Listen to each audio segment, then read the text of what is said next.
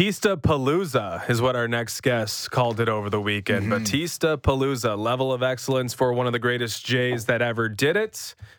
And a very, very fitting tribute moment. And, the waterworks might have been there for many people in the crowd there. Yeah, there was some surprising from Jose. There were some tear-jerking moments, and of course, Jose was overwhelmed a few times and was prepared with the shades. Let's bring in our next guest. Our Insider brought to you by Don Valley North Lexus.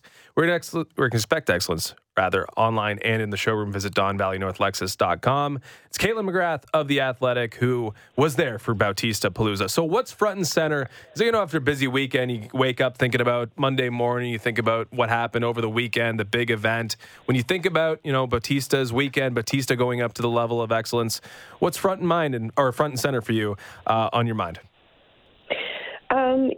Morning, guys. I think it was just the ceremony overall, I think, was really well done. And, I thought the Blue Jays did a really good job of kind of being, showing all his great moments, mentioning what he meant to the organization. I think overwhelmingly people thought it was done really well. But I think just lasting for me would just honestly, seeing him up there being kind of emotional. I didn't expect that necessarily. I talked to some people, prior to the ceremony who knew Jose better than me. And, they weren't sure that he would get as emotional as he got. They weren't sure that he would cry. He obviously was an emotional player. But I think we usually saw, as fans and observers of the team, the emotion kind of spill out more as anger or something on the field. But he clearly was touched, understandably so. It was hard not to be. And actually, I was talking to some people afterwards, and what really got him was the teammate video, I think, or that's what sort of got him going, and then he didn't really recover after that. But I think it's true. I think, especially on sports teams, teammates, they know they appreciate each other, but it's not like you're constantly telling the guy next to you, you mean this much to me, and I was so inspired by you. You don't say that. We don't say that in our real life to people that we care about necessarily every day, right? So I think when you hear how much of an impact you meant, not just to the fans and the whole fan base, but to people that you spent a lot of time with, to coaches and players. And so that's what really got him. And and I also think just watching him stand and seeing the name be unveiled was kind of cool too. That kind of image, I think him standing with his family will stay with me. Yeah, I think we were all surprised to see Jose with that emotion on the field, because you think back to his career, one of the things that sticks out for me is just the intensity and the ferocity. And I asked Ben Ennis the same thing last hour.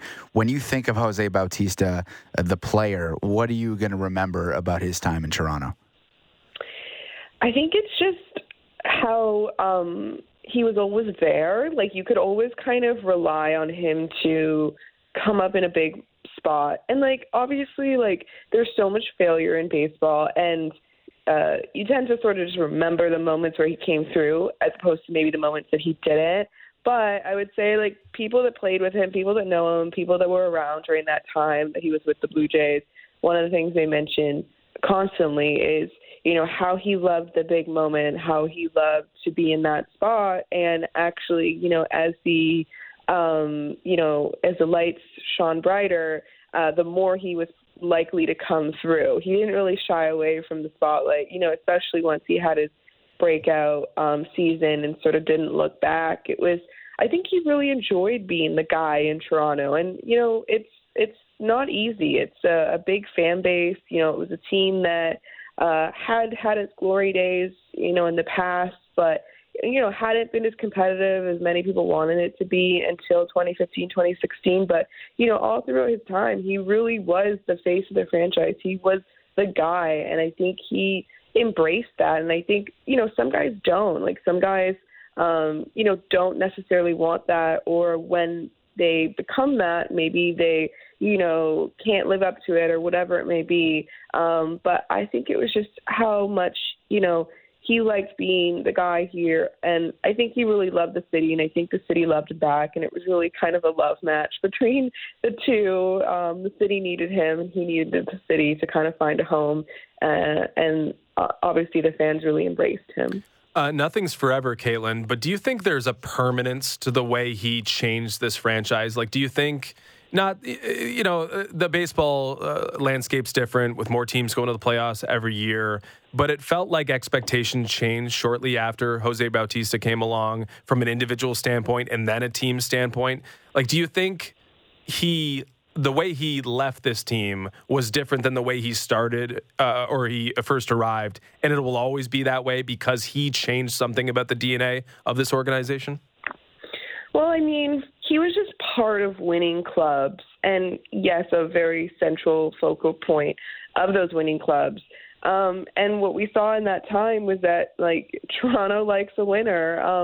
Toronto fans will come out if the team is really good. And we saw that in 2015, obviously, that summer, it was just so memorable. I mean, I even remember I grew up in Toronto, and, I was born in the early 90s. So the original World Series aren't really memories for me. Sort of grew up in the shadow of them. But I remember, just being on, the subway and stuff in 2015, and the number of people you would see in Blue Jays gear just, doubled, tripled, quadrupled, as the team kept winning. And it stayed. I remember, part of it was the Jays went back to their original logo, or their better logo, sort of in and around that time too. And so people started wearing it more. But, I'm sure you guys remember too. It was the Blue Jays became a fashion statement as much as, a winning team. And the city just, loved him. And I think that's continued. I think that he really embraced the kind of, I don't want to say little brotherness of the Blue Jays, but I think that he had this chip on his shoulder because of the way that he came up, because of his own path and his own journey. And I think some of that kind of resonated with Blue Jays fans too. We obviously play in the division with, two fairly giant teams, the Yankees and the Red Sox. They're not so competitive now, but obviously in the historical sense, they've been very competitive teams. And, and I think that there was a long time where it didn't seem like Toronto could win. It didn't seem like they could get over the hump, and he helped them do that. And I think that probably gave the perception and the belief that, Toronto can be a really good team. It can be a winner. It can spend money. It can be at the top of the division.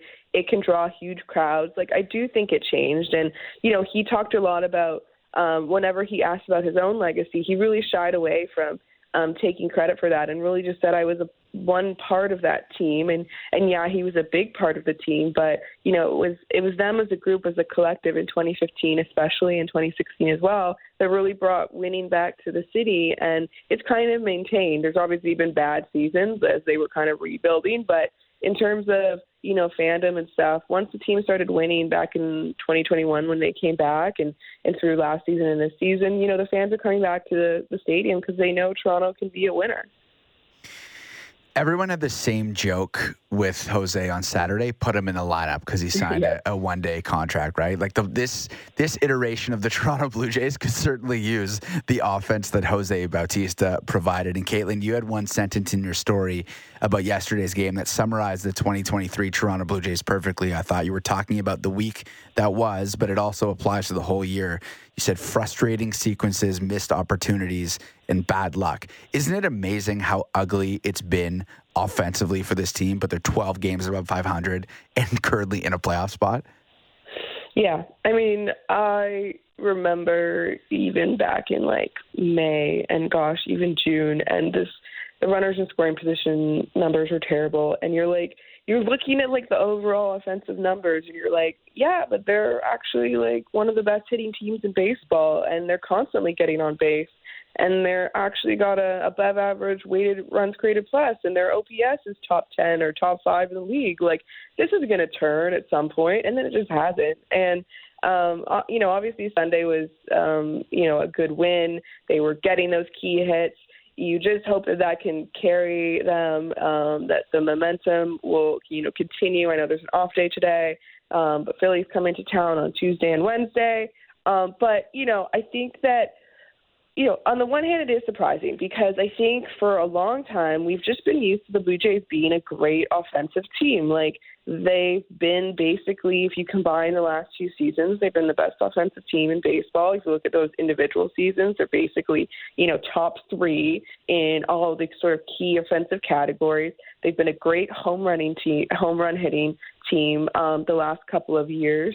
And so this has just been very different. And so I think on the one hand, it's like a very stark contrast to like what we're used to. We're like, how is this, this team isn't the offensive juggernaut that we're used to.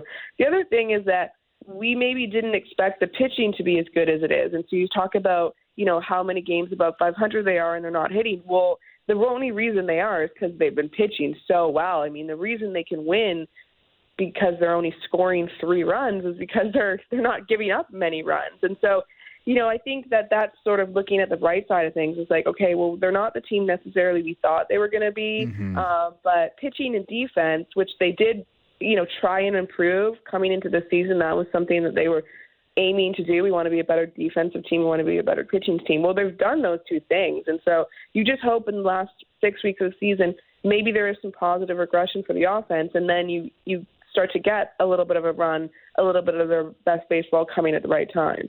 Kayla McGrath of The Athletic on with us. I don't know if this was intentional, but of course Manoah optioned for the second time this season before the level of excellence celebration. And maybe it worked if it was intentional because we barely talked about it all day today. But it is an important touchstone for this season. Maybe not as important as the first time he was optioned, but important nonetheless. It's pretty, solidified here. I mean, Hyun-Jin Ryu has come in and done a really good job, albeit, limited appearances so far. But it seems like we know who the 5-man rotation is going to be for this Blue Jays team here down the stretch now that they're done the 17-17 and there's a little bit more break in the schedule. So for Manoah, like, what's the goal now? What's the target? What's the objective? What is he supposed to do to try to still have an impact on the season? Or are we talking about 2024 with Alek Manoah at this point? Yeah, I mean, hard to have sort of a huge impact on the season, barring something going wrong. That would be a starter going down and Manoah having to come up and, say he pitches really well down the stretch. Like, then you're like, okay, he's made an impact this season or something. But, I think just if you're just taking it on his own, I think it's going down to Buffalo and just continuing to work and stay ready. And, I think his attitude in just speaking to him a little bit and seeing him after games, like his attitude has been pretty good. All things considered this entire season, he seemed to sort of embrace the challenge when they sent him down to Florida. Obviously disappointed. You're going to be disappointed. He's a really competitive guy. And the biggest thing that impacts him is that he wants to help the team win. Obviously you want personal success because he's competitive. He wants to go out there and compete and do a good job. But mainly he wants to do a good job because he wants the team to win. And so I think that's the thing that was really eating at him this season, is just not having as big of an impact this year as he was last year. But I think it's just, it's got to be the command and it's got to be the pitch efficiency. For me, that's the big thing that stands out. Last year he was pretty effective at putting guys away. He was always pitching into the 6th, the 7th, the 8th sometimes. Like this year it was like, it just wasn't happening at all. Like it was just, he'd get ahead of a batter and then all of a sudden it's 3-2 and he's battling and just long at bats, not being able to put a guy away with 2 strikes, too many walks, just not the efficiency that you need. And it's just tough because, the Blue Jays bullpen has been really good, but they've been working a lot, all these close games. And so I think that for him, it's really working on that command, putting guys away, getting the slider in the right spot that it needs to. And maybe there's not going to be a huge impact this season. And it's unfortunate for him, obviously not what he wanted, but in the long run, like he's still going to be a big part of the club. He's still young. This happens. It's not like he's the first pitcher to go through this sort of level of challenge.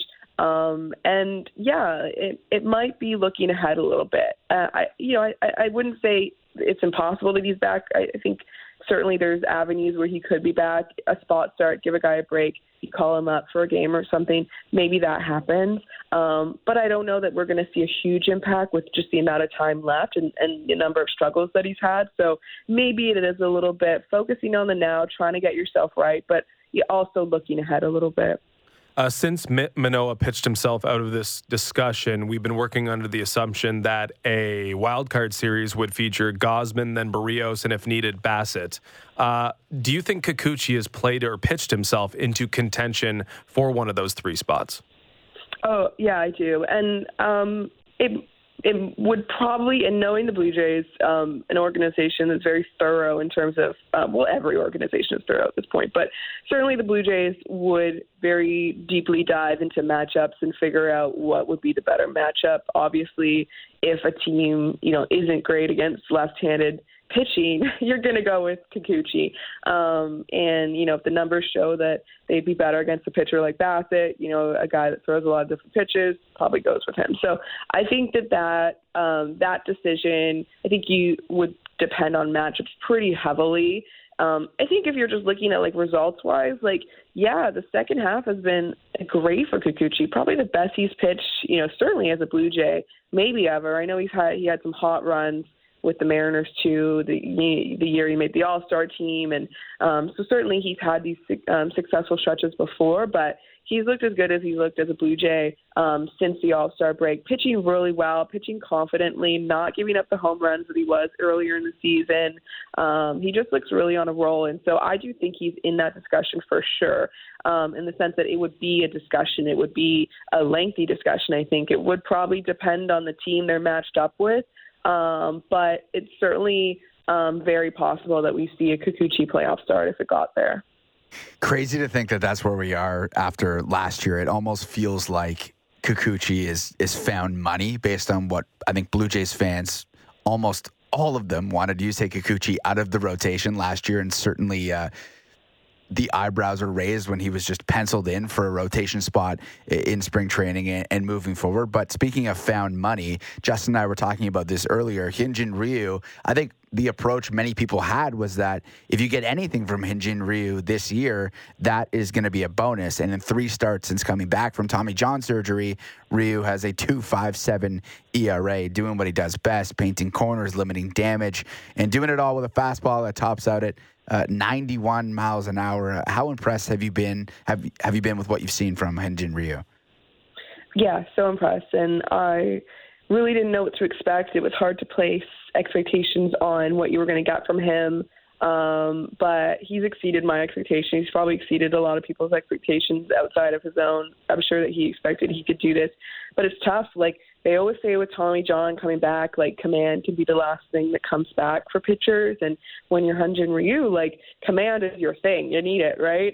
So the fact that he's been able to just slide so seamlessly into the rotation, looking great out there, I think that it's a testament to him, the work that he put in. He looks great. Everybody's kind of noticed that he's definitely slimmed down. He's probably in the best shape that he's been in a while. He really just attacked his rehab and worked so hard. And to make it back just in general, given the surgery and his age and everything, is an accomplishment in his own. But the way that he's been pitching is, really, really incredible. It's great to watch. It's fun to see. It's nice to see him just look like himself out there and give himself, a better ending, at least to his Blue Jays career. I don't know what's going to happen. Maybe he signs a 1-year deal. Maybe it's with the Blue Jays. I don't know what's going to happen. But, knowing that this is last year of the sort of 4-year deal that he signed that was so significant for the Blue Jays at the time, it is nice that is getting its nice ending, I think. We can look back on that deal and say, yeah, maybe it wasn't perfect, but it ushered in a new sort of feeling with the Blue Jays. It ushered in okay, this is a window that's opening here. And, unfortunate in the middle that you lost, a season basically, but the fact that you're getting him out there helping a team as they fight for a playoff spot, I think is a really sort of nice way to wrap up that time with the team. The level of excellence, as you know, Caitlin, is a high bar. Is there a who's next, or after Jose Bautista was scratched off the list, does the list have any names on it? Yeah, I know. That was something that people were debating this weekend. I saw a little bit on Twitter, and certainly there's some good names out there. I saw like Jimmy Key was one that was circling around on Twitter. Obviously, Edwin Encarnacion was here this weekend. He works with the team. He got a huge ovation. And, he's probably someone, I don't know if they do it, but honestly, John Gibbons, man, the cheers that he got when he came on, like, it was deafening. Like, yeah. That was actually incredible. And I know he never won here, so he probably won't get on the level of excellence. But he was here a long time, and people love him. If he won a World Series, I think he would have been a shoo-in. I'm not sure that he'll get there now, even though he did lead those 2015, 2016 teams. But that would be fun. I mean, I'm sure the fans would love that. But, yeah, I don't know. I think there's definitely some candidates that are still, like, on the list, but I don't know that there's anybody left that's as convincing as Jose. I think he was such a shoo-in for it. Whereas I think, Encarnacion, you have a conversation, but did he have as big of an impact? He wasn't necessarily the face. He was one of the faces. So, it's fun to debate. It's interesting, but I don't know who's going to go up there next. I don't know if there is an obvious next or if it sort of requires some debate and some thinking. Yeah, it's an interesting topic because it just seems like, they've done a really good job with it. Like, it really does truly mean something when it's pretty selective. And I'm like one of the biggest Eddie fans going. I love him, but I don't know if he belongs there. I'm just not really sure. It is nice when it's not like taken too far, and right now it hasn't been taken too far. So we'll see where they go with it next. We appreciate you coming on this morning. Is a busy weekend, obviously, at the ballpark. So yeah, getting up early for us is definitely appreciated, Caitlin. Yeah, of course, anytime. That was our Insider, brought to you by Don Valley North Lexus, where you can expect excellence online and in the showroom. Visit DonValleyNorthLexus.com. Glad I got that out the second time without flubbing it.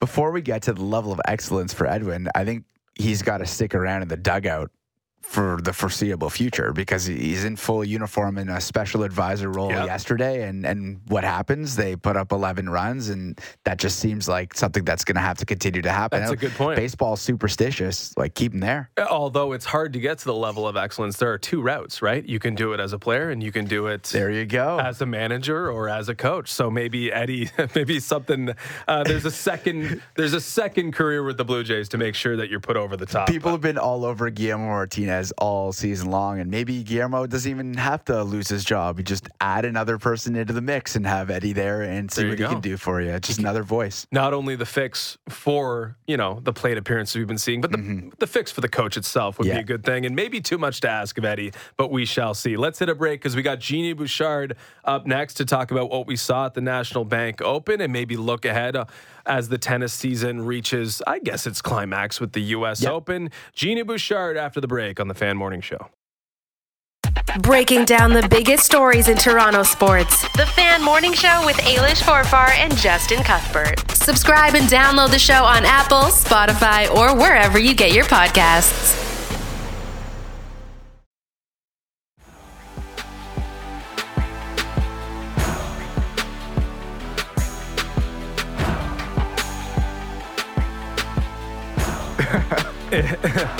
If time permits, we'll do a wake and rake. So get your wake and rake submissions in now. Perfect intro to our next guest. It might have ruined the Cotton Eye Joe. Like, it might think of that moment at the National Bank Open for the rest of time. Anytime I hear Cotton Eye Joe, and you will hear it again because it is the song that will not die. Song of the summer. It will not. It will be played in arenas until the end of time, and apparently at the National Bank Open. Let's bring in our next guest, Genie Bouchard, pro tennis player and National Bank Open analyst on Sportsnet. We are colleagues now, which is cool. She was on the desk this weekend with Sportsnet. Good morning, Genie. How are we doing? Hi, guys. Thank you for having me. Thanks for coming on. So what's it like, I wouldn't say moonlighting, but just showing up on a desk, providing analysis, balancing being a professional athlete and being an analyst. What was the weekend like for you? Well, firstly, I have to say it was really tough because I joked to my mom about this. I was like so tired the other day because I was training before, I was training during the day and then I was doing the commentary and analyst stuff at night. And I was like, Mom, I feel like a single mom working 2 jobs right now. I'm so tired. But it was great because it's 2 things I absolutely love to do, and to be able to do them here in Canada and Montreal, and just enjoy the whole day working. It was a blast. So you understand my plight now. It's so hard to work out after doing broadcasts daily. That's why I'm in the shape that I'm in. That's the excuse. It's hard to do both. But I guess if you're doing both like you are doing, you got to find a way. We let in with Cotton Eye Joe to this interview here. Of course, Cotton Eye Joe, if you missed it, interrupted a crucial tiebreak between Jessica Pegula and Iga Swiatek. Pegula goes on to win the tournament. It might have been one of the moments of the entire tournament when Cotton Eye Joe played. So your reaction to that, and what was the craziest thing that's ever happened while you've been on court? Look, this has to be up there with pretty crazy. I mean, that's actually never happened to me, where music played in the middle of a point. I don't know if that DJ should be fired or promoted, because it was such an crazy moment. And then when Jessie Pegula won the finals the next day, yesterday, they played it again after she won. And then she was just laughing her head off on court and was like, I can't escape this song. It's now my favorite song, of course, because she just won a 1,000 title. I mean, the only good DJ story I have is I played at the U.S. Open, and on center court after I won my match, the DJ played Genie in a Bottle by Christina Aguilera, which I kind of think is my song. And so I was just wow, I'm in love with you, DJ. Whoever you are so cool. Yeah, that's so good. I mean, you did a great job this week. Is there a way that doing the analysis and commentary can help your game, maybe offer you a bit of a different perspective than you otherwise wouldn't be getting by sitting behind the desk? Completely. I first started doing it 2 years ago with Tennis Channel in the U.S. when I had shoulder surgery. And it was such a great way for me to stay involved in the sport, because I was out for a year and a half. And then when I came back, I felt like I saw the game a little bit differently. And I knew some of the players better than I had, because you have to watch so much more tennis and really study players and their tendencies and things like that. So when I came back, I was like, oh yeah, I've seen her play. I know she likes to, serve here, things like that. And even this week, after a couple of days of hosting at night, I went on the practice court one of the next days, and I was like, I swear I'm practicing better, because I've just been staring and studying at tennis for so long. So Jessica Pegula beats Ludmila Samsonova in the final, and it was, it's a great win. It's a Masters 1000 win for Jessica Pegula, and it means a lot. But Samsonova was dealing with a bit of a disadvantaged hand. She had to play twice on Friday, played twice on Sunday. Obviously, that's not ideal. But, you tell us how not ideal that is. Playing twice, playing a final after playing earlier in the day, having to do it 2 days prior. What does that mean to a tennis player, and how impossible was the situation that she was dealing with? Look, it was really tough. We cannot underplay how tough the scheduling was for her. Of course, it's Mother Nature and we can't control it, but it's also luck of the draw. It depends what section of the draw you're in, which depends at what time you play. However, I do believe Saturday night they could have played the second semifinal. They called it off pretty early at around 8:30 p.m., and it turns out there was actually no rain for at least 2 hours after that.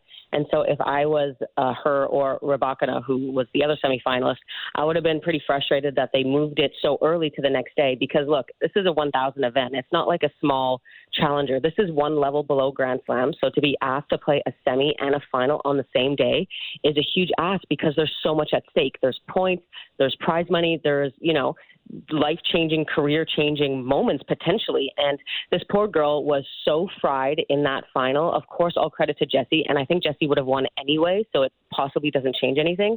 But this girl, even if she played 2 on Friday, they were like, oh, she's used to it. No, it's just accumulation of tiredness, you know what I mean? And you can't just get used to that. So, she really did not have a chance in that final. Is there anything else that the WTA can do? Because I know that Rybakina was complaining about the scheduling and how the rainfall, wreaked havoc all over the tournament this week. But is there anything that the WTA or the organizers can do to avoid a situation like that? Because 2 matches in a single day for a tournament of this magnitude just feels like something else has to be done. Well, get a roof. All 1,000 should maybe be obliged to have a roof, to protect the players at such a big event, like you mentioned. And like I was saying, 2 matches on Friday because of the rain was like a little bit necessary, but to have to do it again for a final, I don't think, like worst case, I feel like they should have moved the final to Monday if they really couldn't. Like, this is such a big event. You can't penalize the players like this, especially only one side. It wasn't like the other semi was also on Sunday, so it was fair. They were really not playing on even playing field. I was there covering the event this week in Toronto, and the buzz for Carlos Alcaraz was simply incredible. Is there someone on the WTA tour that you think deserves that level of buzz? I mean, the obvious answer would probably be Iga Swiatek, with how much success she's already had at her age. But for whatever reason, it doesn't seem like she gets the respect that maybe she deserves. I just think there's something special about Carlos Alcaraz, and it's one of those once in a generation type of players because he not only has the success, but he has something more. He has this like engagement with the fans. He has this entertainment when he plays. There's this special je ne sais quoi about him that fans just die for. And you don't see that in every player. Even with the results, there's something more. It's his exciting style of play. It's his personality. It's his humbleness. It's his, all of it wrapped up together. So he's just a really special, unbelievable champion. So what happened with Alcaraz in Toronto? Loses to Tommy Paul. It's a competitive match, of course. But players, especially at that level, are treating these tournaments maybe for their own purposes, right? Like if he's getting ready for the U.S. Open, is he working on something in Toronto? Is he putting a full effort out there in Toronto? A little surprised that, maybe we didn't see one or a couple more matches out of him in Toronto. But you can also understand that, he's looking towards the U.S. Open as the guy who just won the last major and maybe thinking more so about Novak Djokovic and potentially meeting him down the line again. What do you make of Alcaraz's tournament and losing to Tommy Paul in the manner he did? Those are great questions, and it's something we actually talked about yesterday. A lot of the players, especially to start the hardcourt season, the top players, first of all, some of them don't even play the Canadian Open. I mean, Djokovic wasn't there, right? And some of them see it more as like the first tournament to get into it. So a lot of the players are not really sharp. Of course, it's a huge tournament, but at the end of the day, the Grand Slams are bigger and the players want to peak for the Grand Slams. I also think in Carlos Alcaraz's case, there was not only that factor, but the fact he did just win Wimbledon. And there's just such a natural letdown that happens after that. And, you can't peak at every single tournament every single year all season long. That's just impossible. So I think it was just a natural letdown after winning, his second Grand Slam, beating Djokovic in the finals. So he was not sharp. He was a little sluggish, a little error prone out there. But you know what? He'll be fine. And it's just the way the scheduling works. Let's get to the Canadian side of things. Injuries are playing a big factor with Canadian tennis lately. Bianca pulling out of the Cincinnati Open due to a stress fracture in her back. We know about her struggles with her ankle earlier this year in Miami. Felix Auger-Aliassime been dealing with a nagging knee injury. Obviously, Denis Shapovalov didn't play because of a knee injury. How frustrating can it be for players with such high expectations like these Canadians do have when your body just is not cooperating? It's very frustrating, and it's just the life of an athlete. It's, staying injury-free is just as important as working on your forehand or being mentally strong in matches. Like, it's just one of the facets that we have to manage, and it can potentially be the hardest one. I mean, I know it better than anyone. I was out for a year and a half because of a shoulder surgery. So, managing that is part of managing a career, and it's very unfortunate, of course. Bianca especially seems to have a higher number of injuries than maybe other players, and so it was really sad to hear that she had to pull out right away because I feel like she's such a great player, and when she gets a lot of matches, she can get on such a great roll. At the same time, it was great to see Milos come back after so many years away and win high-quality matches. I mean, no one really expected that at all. So now suddenly we've created expectations for him because he was able to beat Frances Tiafoe in one of his first matches back. So that was very impressive.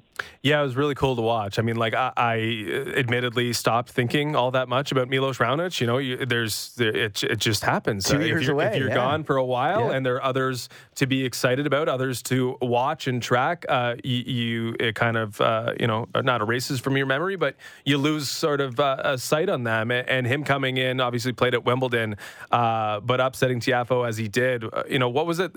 It's not like he got off the couch and did it, but like, what does it say about him and his career and what he can bring to the court that he was able to, take on a guy who's 10th ranked in the world, beat him and dominate with his serve like he has for so many years. Just watching Raonic and the testament to, his athleticism and what he is as a tennis player, what he did at the National Bank Open. Can you give us the context we're without after watching Raonic do what he did? Yeah, I'd first like to say that it's impressive because being out of the game for that long, everyone's always improving. And so as soon as you get off the treadmill, everyone's still going and you're kind of losing ground. So to be able to come back and compete at such a high level is just, first of all, very impressive. But it just shows that Milos does have that ceiling. He has that high level of play. So even though he's in his comeback right now, he probably won't be as consistent as he was before, being after the injury, being a little bit older and being just fresh on his comeback. But it just shows that the potential for the high level is there. He obviously was 3 in the world, finalist of Wimbledon. So it shows that he can achieve it. He can compete with the top players. He has the weapons for it. Of course, his serve was, amazing in that match. And it shows that there's that potential. So I think it's very exciting. So Jannik Sinner gets his first Masters 1000 title, beating Alex de Minaur. First of many for Sinner, because I think on the ATP Tour and WTA Tour, there's sort of everyone's clamoring for a new generation, a new big three. Djokovic is still around, but obviously Federer retired and Nadal consistently dealing with injuries. We have the buzz of Carlos Alcaraz. Do you see Jannik Sinner as someone who can be in the mix among that next great young crop of players?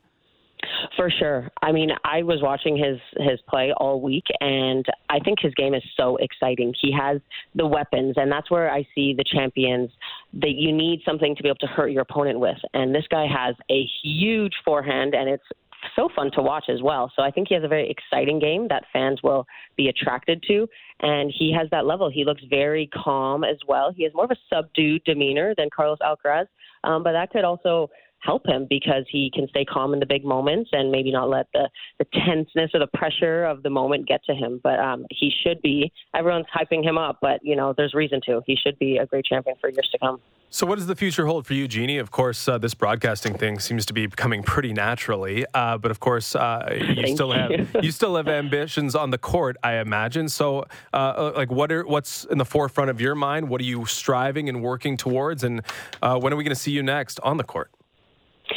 Yes, well, of course, tennis is my first job, my first love, but I have very much enjoyed TV. I think it's helped me being in tennis because even from such a young age, we had to do interviews. I mean, I did my first photo shoot when I was 15. I was being asked about matches when I was super young as well in the juniors. So just having to be in front of a camera from such a young age, I think has helped it be a little more natural for me now that when I do the TV stuff. But yeah, of course, I mean, playing this week in Montreal was so great. The fans were really supportive. It almost made me tear up on the court, how hard they were cheering for me when I was winning some points. But next up, short term is US Open. I'm in the qualifying of that. So I'm actually going to fly to New York this afternoon and have a week of training there. And I play next week. So just excited to get right back to it. Well, best of luck in New York. We're looking forward to it. And we're looking forward to next time you're on Sportsnet because you did a great job on the weekend. So thank you. I hope I'm invited back. I think you will be. The National Bank Open probably will have its doors open for you. So thanks for coming on this morning. And best of luck at the US Open. Thank you so much. Thank you for having me, guys. Thanks, nice Genie. to talk to you. That's Genie Bouchard, pro tennis player, Sportsnet colleague.